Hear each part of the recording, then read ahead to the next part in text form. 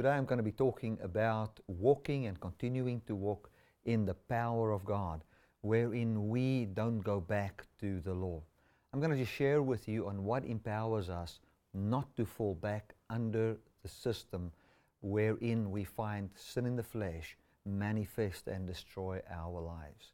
I would like to read from Hebrews chapter 12, and I'm going to read from verse 1. It says, "Wherefore, seeing we also are compassed about with such a great cloud of witnesses, let us lay aside every weight and the sin which does so easily beset us, and let us run with patience the race that is set before us, looking unto Jesus, the author and the finisher of our faith, who for the joy that was set before him endured the cross, despising the shame, and is set down at the right hand of the throne of God.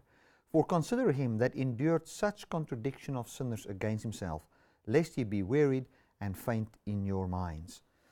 Now, when we look at Hebrews, we see that the writer of the book of Hebrews, let's say it was Paul, he wrote unto the Hebrew people to encourage them not to fall away from the message of God's grace. Many of the people that believed in grace, after a while, started to fall back unto the law. And they were tempted to go back to Judaism, back to the law system. And they were tempted to go back into the system of labor and works. That's what they were tempted to do. And Paul was coming and he was encouraging them. And he encouraged them in Hebrews chapter 10, Hebrews chapter 11 and 12, especially 11. He came with a lot of examples of people who believed, and after they believed, for a period of time, didn't see anything of what they believed in and what they were persuaded of. And then after a while, God came, and as faithful as God is, He came and manifested that which He has promised. What was believed by the early church was the message of the resurrection, wherein they've expected, and their expectation was that Jesus would return in their lifetime in physical form, and that those that believe upon the Lord would not even die. Many of them believed that. And as they believed on that and saw some folk dying, Paul had to write things like 1 Corinthians 15, explaining the resurrection of the dead, explaining how God has conquered sin and death. And now we find, I believe, the same kind of a thing in Hebrews. The Hebrew people were persecuted for what they believed, and when they believed in Jesus, they were persecuted by their own countrymen. They were also persecuted by the Gentiles of that time, and they were going through difficult times. And they were believing on this Jesus that was raised from the dead. Remember, many of them did not see Jesus physically raised from the dead. They heard it. They heard it from the mouths of the 500 people that saw Jesus at once. Excuse me. And they also heard it out of the mouth of Mary, and they heard it from the mouths of the disciples. So there was a massive stir about the resurrection. They knew that the Roman soldiers were obviously killed because the body wasn't in the grave anymore, and there was a Roman seal on it. There was a massive thing that took place there. And then they believed without seeing the physical Jesus, many of them. And as they saw some of these people who believed in the Lord and saw the physical resurrection, and wherein they started to believe in this God that has brought His Son, that has conquered death, and that would reign over Jew and Gentile. And the way He would reign over people is by reigning over their sin, reigning over their death, bringing life and immortality, that which He was raised up into manifestation. And as they were not seeing this, many of them lost heart. They lost hope. They started to feel, well, you know, I don't know if it's going to happen. And then they were thinking, many were thinking, well, let me go back to Judaism. Under Christianity, I'm just persecuted. And that's why Paul comes and he encourages them. And we're going to look at how he encouraged them. He encouraged them, firstly, by telling them to look at the cloud of witnesses. And the cloud of witnesses, which he talks about, was those who lived prior to them, who believed and in their time, God made them promises. They believed that, and like Abraham, he believed and did not see the promise come forth. He believed and did not see, but he didn't waver, taking into consideration the deadness of his flesh, or the not bearing fruit, if you want to call it like that, but continued to believe that God can manifest what he has promised. And then in the end, we find that God did manifest that. And then he actually goes on and he says that the true promise God made all these people did not even manifest. In other words, he was making promises, but these promises was only a type and a shadow of the true promise, which was the eternal life. And all these died without receiving the promise. And they had faith even until the end. Now, remember, I don't want you to be confused. He made Abram a promise. Abram, you'll be a father of many nations. Okay, first he says, Abram, you will have a son. Sarah will have a son. And that is what Abram believed. But the father of many nations, he did not see that. He died without seeing that. But he continued to believe. And he comes and he encourages the people to look at these old, what we would call today, faith heroes, and say, let not that which seems not to work, discourage you. But there's something else we need to look at. And that's what we're going to look at today. So we look at these old faith heroes. We see that they believed, and although they didn't see that thing that they believed in, and did have a first fruit. So they saw a belief. They saw their first belief, like Abraham. He saw the son. He saw Isaac come forth. Yet he didn't see himself as the father of many nations. And he didn't even know what that actually meant. We now today know what that means in Jesus Christ. And Abraham will still see what that really means in the resurrection. So this makes me think of, I told the story, maybe I've told this before, but I remember when I lived in Potchefstroom. And the story I'm about to tell is to explain to you how we sometimes feel, God, you need to hurry up. You need to change the situation now. We need to see things change. We need to see more fruit. We need to see more of these things. Where is what you have promised? Now, I did some sandblasting. I remember that back then I was preaching and I did a job on the sideline, and that job was to do sandblasting. And I got some sand for free from a farmer that was about 10 kilometers out of town. And I went with a small car with a trailer, and I overloaded the trailer completely with wet sand. And as I was coming down I got into the road, and back then, you know, you're a young man, and obviously I went as fast as what the car can go, and which wasn't very fast because it was a small car, 1200cc engine. I mean, my motorbike has got a 1200cc engine, which is a small little thing, and here we go down a big road, and a truck came from the front, and the wind of that truck started to shake, just put that trailer off balance. Man, and it was me and the guy that worked for me, Isaac was his name, and Isaac, he used to smoke a lot of marijuana. So, I mean, while working for me, he was heavy on the marijuana. So I was driving down the road, and this trailer started to get out of balance, and it was swinging like crazy. I don't know if you've ever seen what happens when a trailer starts to swing like that. Very quickly you lose control, and the car lands up in the ditch, and you can roll the car, get really hurt badly. And here I was, and I was stressed out. I was doing my best to keep that car in the road. And I remember my dad told me, don't hit the brake, hit the gas, so that the car can pull that trailer, that it can straighten out. And I was looking at it, man, but I was already having it right to the floor. And that car only had 4 gears. It was a stick shift. And I was thinking, man, if this hill comes, I need to put it into 3rd gear and just give it everything I've got in the hope that it will just pull straight.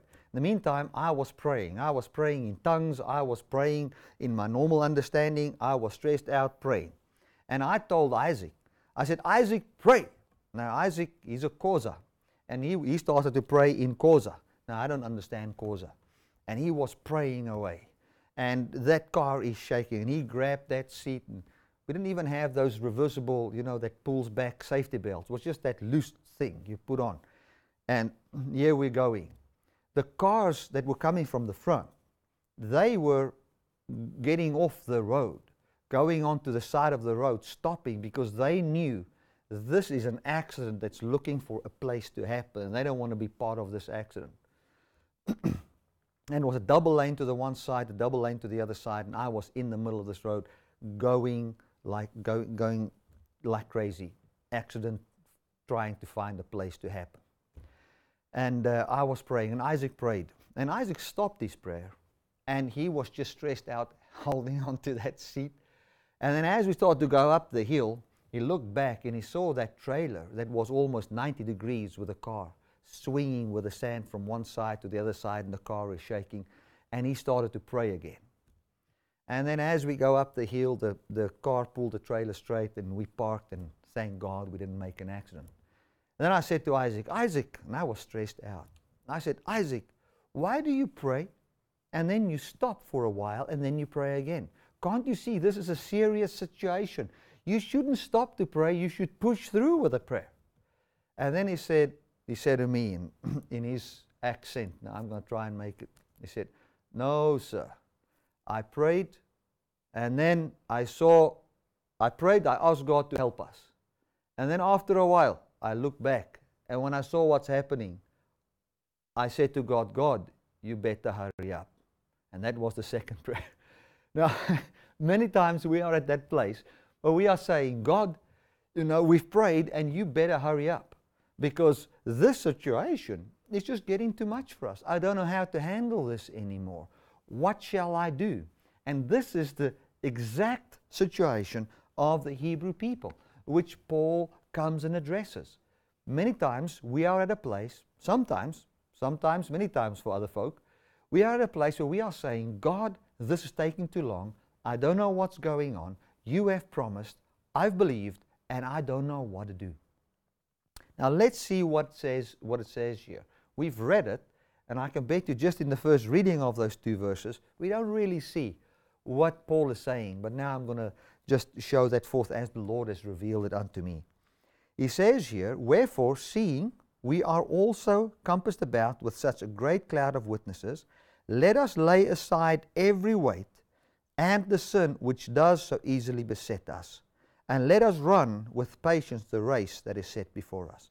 Now, this verse, and I can understand why people would say that, in the English simply seems to say, listen, get rid of your sin and get rid of the things that bogs you down and run your race with patience. And it almost looks as if he's saying here that we need to get rid of our sin. It says, let us lay aside every weight and the sin that does so easily beset us. Now, in the Afrikaans direct translation, it doesn't read like that. It says it much better. It says, now, since we have put away our sin, or since our sin has been put away and the burden that we were carrying has been put away, let us run the race, in the English here, with patience. Let us run the race with patience that is set before us. In other words, what he's saying is, since sin has been dealt with, and since the law system has been dealt with, or that which bogs us down, since that has been dealt with, let us just be patient. God has already done what man could not do. God has come and He's broken the power of sin in the resurrection. Now, I want to say something about sin which we need to understand. There are many different meanings of the word sin, but I want to talk about sin in the flesh. What is sin in the flesh, and why did Jesus Christ had to die for sin, and why did He have to be raised up in an immortal body? Simply to conquer sin in the flesh. Sin in the flesh sin means not to partake in or not to be a sharer of. That's what the word sin means. So it says sin in the flesh means the part in man's flesh which was not a sharer of God's eternal life. So we know that man was made from the dust of the earth, and that in his own ability he doesn't have eternal life, and that he needed to have eternal life in a mortal body in order to have the quality of God's life. So what God did was he ended that by taking the likeness of sinful flesh unto death, and then he was raised up into an immortal body. And as he was raised up into an immortal body, he has ended sin for us. So what he's saying here, since we are now at a place where Jesus ended our sin, since we are at a place where our burden has been lifted from us, let us just be patient. That is what God has already done. See what God has done, acknowledge what he has done, and don't get back. And now what he says here, since God, or let me put it this way, since God has taken away the sin that so easily beset us, since God has ended the burden that was on us, let us be patient. What he has started, he will finish. That's what the next verse says. What has God started? He has ended sin. He's brought innocence for all. Amen. The ability not to harm. He has been the one that has come to stop our sin. We've read repentance of sins as we must stop our sin. And we have read that we must now take the yoke upon us, meaning take this difficult cross of Jesus Christ and carry this painful cross with him. Now that is not what it means. When we talk about the cross of Jesus, it means we need to take the death of Jesus on us. And what is the death of Jesus? It was the end of the law man. That's what it means. That's why he said in Matthew 11 verse 28, and I just use my own words, I paraphrase, it says, Come to me, all you that are overburdened with the practicalities of religion, and I will give you rest. Here we see, he says here, let's lay aside every weight. So it is not saying that we must get rid of the weight, we must get rid of the sin. I like the old Afrikaans, it says, since we are now at the place, or the direct Afrikaans translation, since we are now at the place where the weight has been laid aside. How? By Christ ending the law. Since we are now at the place where we have been set free from the power and the bondage of sin in the flesh through the death and the resurrection of Jesus Christ, let us know what he has started, he shall also finish. Let's read verse 2 here. He says here, looking unto Jesus, the author and the finisher of our faith, looking at Jesus, the author and the finisher of what we are persuaded of. So what is he saying? He is saying, we're going to get to the punchline now. He is saying, listen guys, you might have heard about this resurrection.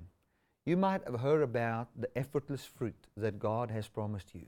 You might have heard about all these things. And now you're at a place where you are saying, I don't know. Maybe I must go back to works to make this thing work. Maybe I'm wrong in believing in the grace message. I don't know. I don't know what is going on. And he says, look at Jesus. At first he says, look at the people who believed. The Old Testament people, they believed. And then for a time they didn't see anything, but God did give them the promise. In other words, by faith they subdued kingdoms. By faith they saw the dead being raised. By faith they saw all those things.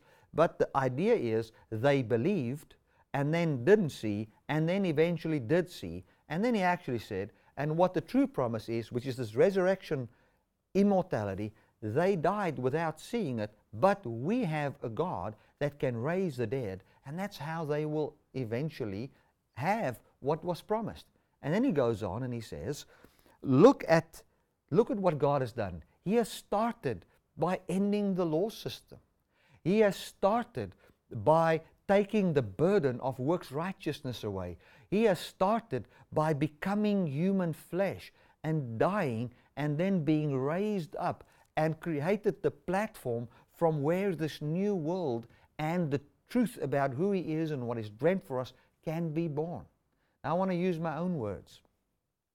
Look at the investment that Jesus Christ has made.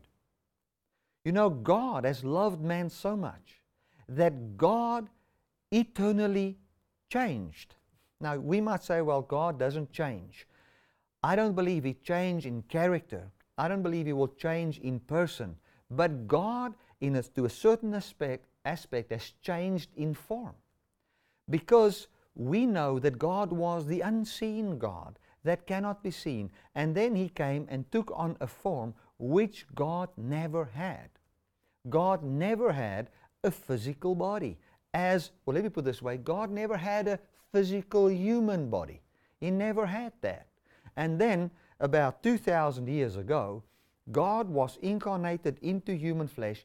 He was called Emmanuel, God with us. And then He died.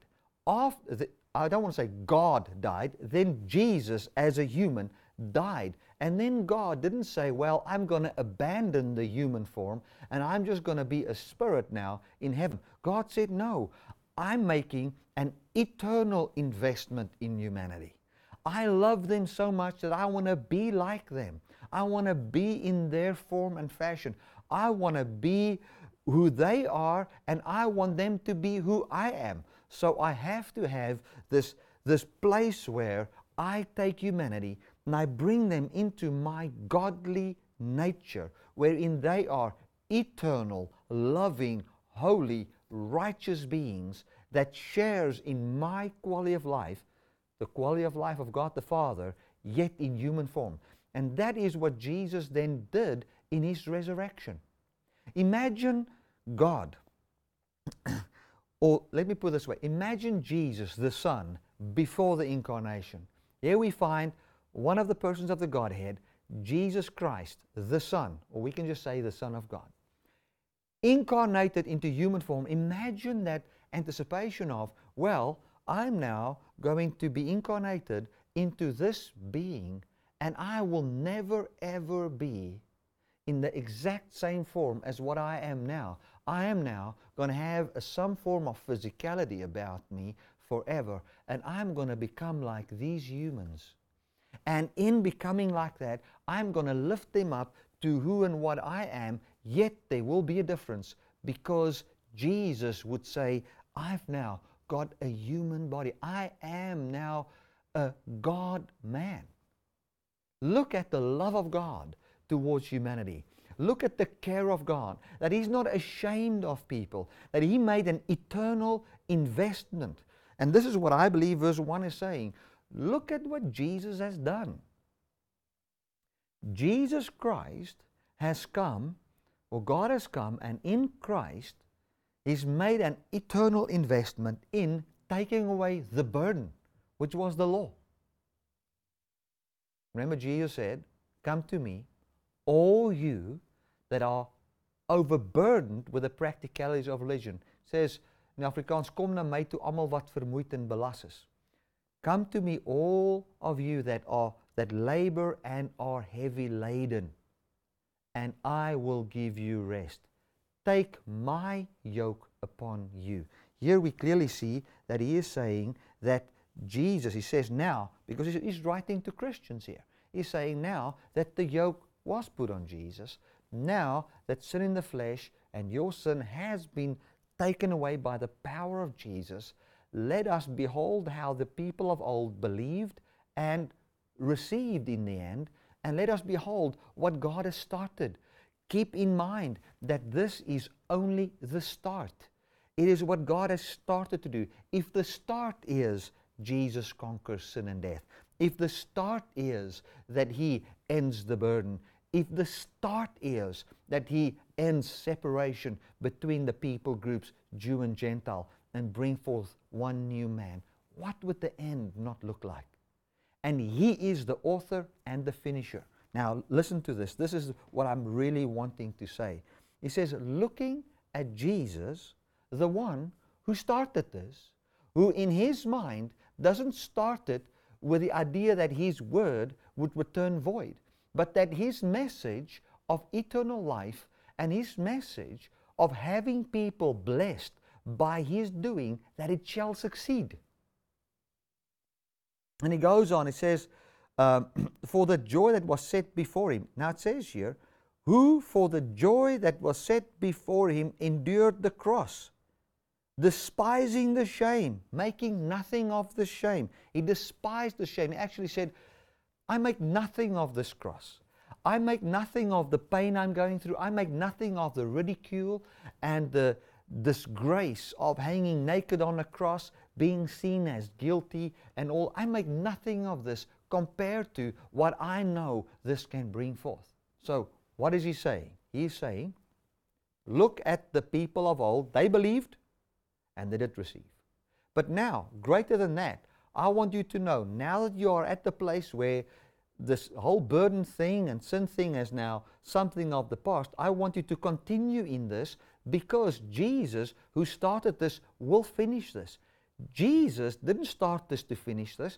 He started this, and the start of this meant the death on the cross, which to him was a small thing compared to what he knows will be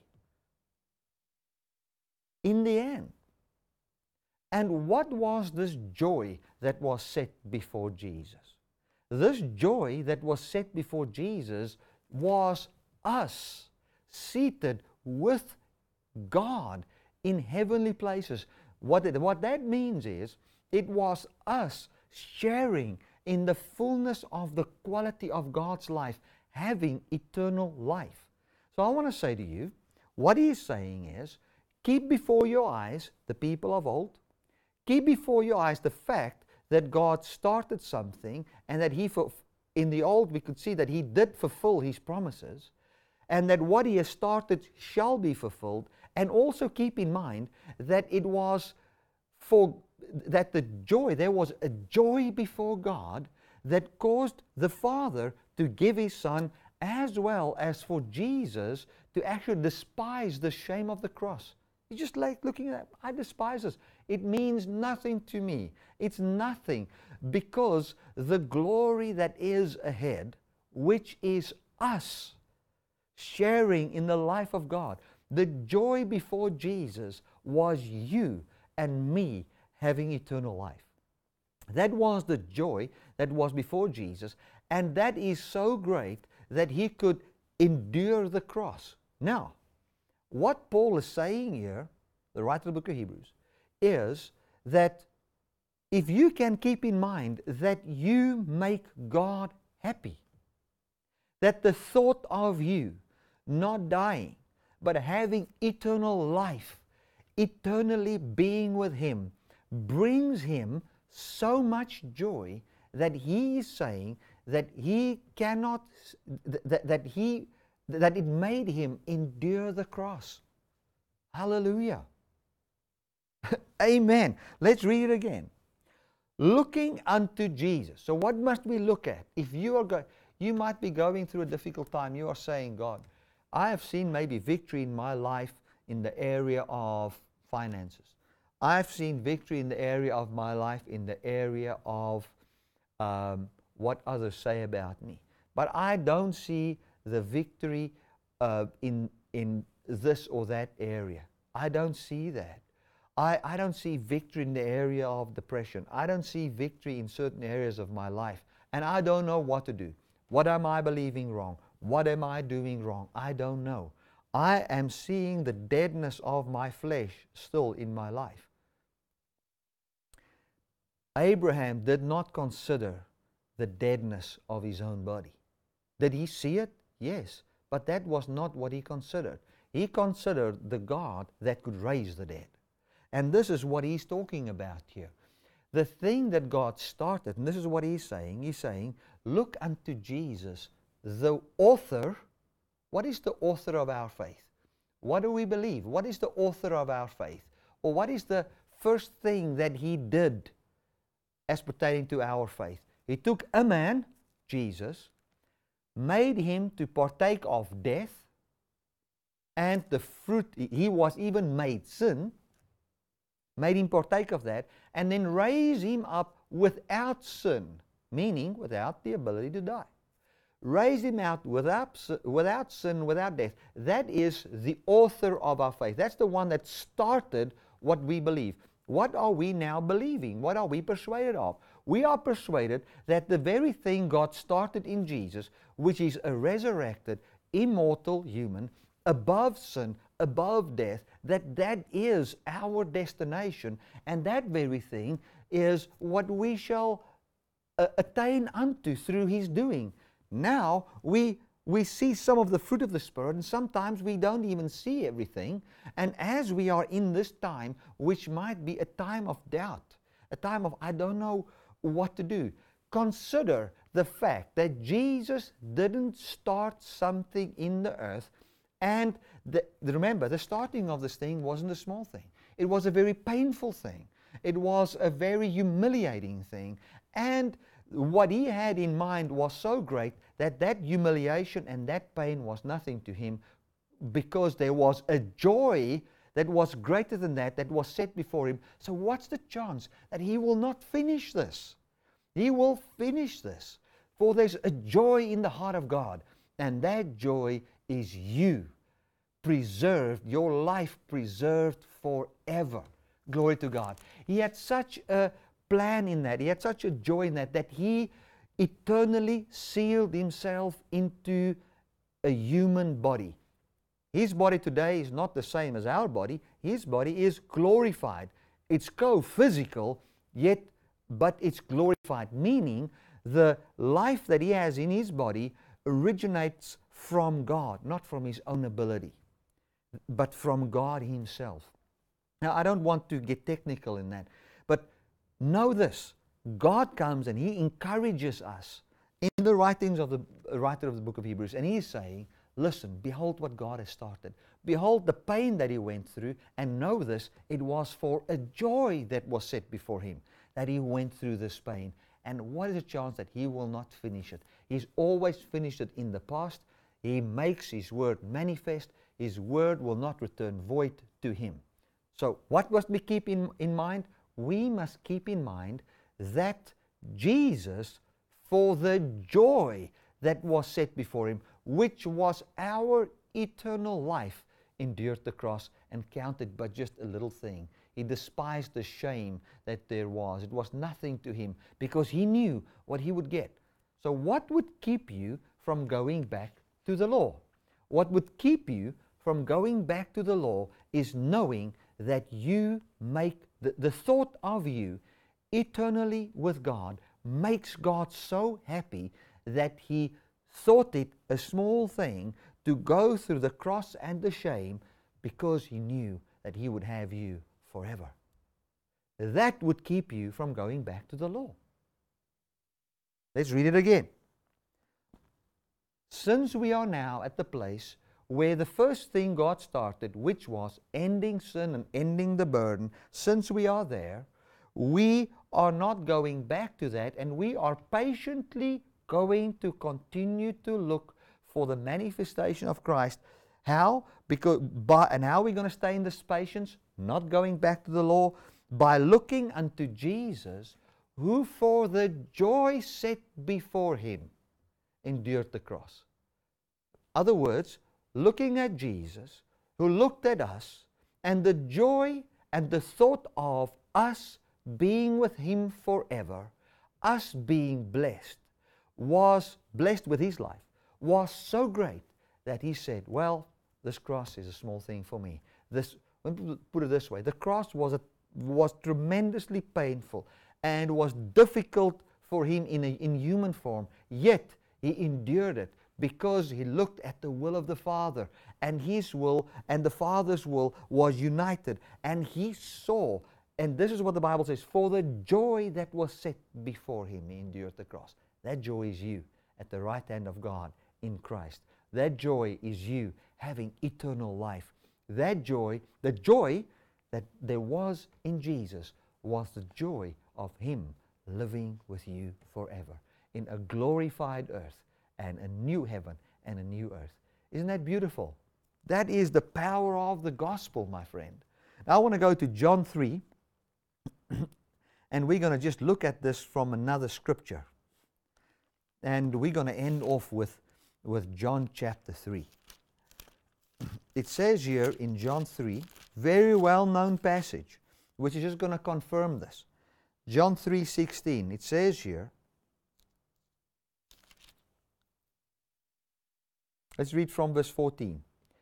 And as Moses lifted up the serpent in the wilderness, even so must the Son of Man be lifted up. Why? That whosoever believes in him should not perish, but have what? Eternal life. Eternal life. For God so loved the world that he gave his only begotten Son, that whosoever believes in him should not perish, but have eternal life. Now, what was the reason why God gave his Son? The reason was that you would have eternal life, that you would not die, but live forever. You know, if I think of Helena, if I think of my children, people that are close to me, I don't want them to die. Why? Because I want them with me. I don't want them to die. For if they die, they will not be with me. I will only have a thought of them, and they will not be there. I'm thinking of my mom that passed away not too long ago. It is the thought of her not being here where I can talk to her. And the reality of that is terrible. And with that in mind, I don't want my wife to die. I don't want my children to die. I want to live forever, and I want them to live forever. That we can forever be with each other. Now I know in my ability, even if I lay down my life for them, I cannot do that. But God knows that it was within His ability to bring forth eternal life for us, so that we would not partake in what Adam partook in. What happened to Adam? Adam came and he partook of the tree of the knowledge of good and evil, and the punishment, if you want to call it the punishment, or the result of that was, Adam, you are now going to, by the sweat of your brow, work and toil, and it's not even going to preserve you forever. You're going to work so hard, and by your own works and heavy burden and labor, you are only going back to dust. And was a terrible thing for God. Therefore God said, I'll have to incarnate that dust and bring life to it. Because I want man forever with me. The thought of you forever being with God, the thought of your presence in the presence of God, is what motivated the Father to give His Son. That very same thought was called the joy that was set before Jesus. And as we today sit and we put this joy before us, and we behold what God has started in Jesus, and how this will be finished, how He will bring forth the full manifestation of what He has accomplished, we will find no reason to go back to the law. I want to define the finished work of Jesus. As we say the finished work of Jesus, especially to us in grace circles, we need to know, when we talk about the finished work of Jesus, we cannot say everything that had to, or everything that God has dreamt has already happened. We cannot say that, because that is not true. If we talk about the finished work, what it means is that that which God had to do in order to bring forth salvation by faith, to end sin in the flesh and end death. In other words, it's like, let's take Nelson Mandela. When apartheid fell, he would say, well, it is finished. Yet we find that what was established there takes years to manifest in South Africa. And it will still take maybe 100 years, even if it's not longer. Because something had to be finished, a new kingdom had to come, and now that kingdom can infiltrate the nation. And that is exactly what is meant by the finished work, what I mean by the finished work, or what I think when Jesus said, it is finished. When he said it is finished, he was talking about his life here as a man of in carrying a body that had sin in the flesh, if you want to call it like that. He was not a sinner, but he was made in the likeness of sinful flesh. And then when he died, he said, it is finished, and he died. Then he was raised. It doesn't mean that when he said it was finished, he was already raised. Something still had to happen. That it is finished only pertained to the cross. Then he was raised. And then when he was seated at the right hand of the Father, he could, I don't say he said that, he could have said, well, that's now finished. And I have now conquered sin and death. It is now finished. I'm sitting down. There's nothing for me to do. But what needs to take place now is his enemies, which is sin in your flesh, which is the fruit of the flesh in your life, which is even physical death in the lives of people, must still be made his footstool. And that happens through his Spirit taking this truth to people. And as they believe it, he manifests it in them. Glory to God.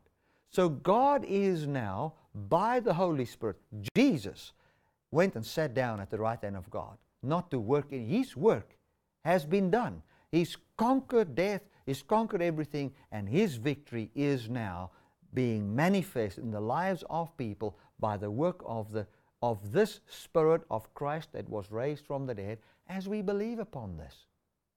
Hallelujah. So I want to say this. God has come and he has a plan. And let us not be distracted from the very good news of the resurrection. I find that we've come to a place where we don't know where to put the resurrection of Jesus, because we have not seen the resurrection of the dead, as in the graves opening up, people being raised. Now we're saying, well, it's not going to take place. Things are just continuing as always. There must be another logic to this. I want to tell you, there is no other logic to this. The God that started his work, and we can see how the first work looked. Jesus was the firstborn from the dead, and he's the firstborn amongst many brethren, and he's not ashamed to call us brethren, for he will, by his doing, or let me put it this way, his doing through the Spirit shall manifest the very same things in our lives. We are the sons of God, and what we are do not yet appear, but it shall appear, and we shall see that we are in the exact likeness of his resurrection. And God is busy stopping sin to manifest in our lives. God is busy stopping the fruit of the flesh manifesting in our lives. And that is his work. Under the law, you resist sin. Under grace, God resists sin. Amen. So let us not become weary, church. Let us not come to a place where we get tired of believing in Jesus Christ. Let us not get to the place where we are saying, oh my goodness, let's get back to the law and all those kind of things. How are we going to continue to stay in grace? By knowing that inside the heart of God, you, eternally living, is of such a great joy to him that the Father could give his Son, and that the Son could endure the cross, for their joy is you in their presence forever. They put in simple words, God could not imagine a future without humans as his friends. He is so in love with humans that he became one and glorified that human so that he can have humans with him forever. Hallelujah. Patty, I don't know about this. This sounds like another gospel. This thing about God becoming a human and this human Jesus. Hey, church, what was the resurrection all about? Jesus came in Luke and he said, touch me. A spirit does not have flesh and bone. What we behold in the resurrected Jesus, and that Jesus in glorified form appeared to Paul. And Paul likened the appearing of Jesus to the very same appearing as that which was when Jesus appeared to the disciples. For he said, He appeared to me, and I was just born out of season. So he didn't say that Jesus had a different appearing or different form than the very form that he had when he appeared to the disciples. That Jesus is the manifested Son of God. And we are sons who believe in Him. And we shall be manifested as immortal in the day of the Lord. Let us not lose heart. He is busy working with us. The good thing that He has started, He will finish. He is the author and the finisher of what we are persuaded of. He started this thing that we are believing in a resurrected body. He started this thing that we are believing in conquering death and conquering sin. He started it by being raised from the dead. So He shall finish it in our lives. And all we can open ourselves up to is say, Lord, we present our bodies a living sacrifice to You. Meaning that as we are alive, we make this body available for Your working in it. So we are not going to interfere with Your working by going back to the law.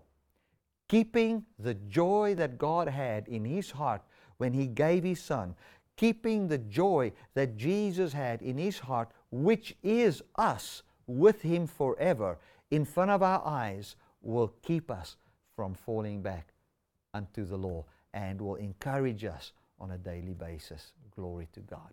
I want to thank you so much that you've watched this broadcast. It's a blessing for me to minister this to you, and I trust that it's greatly blessed you. Let me pray for you.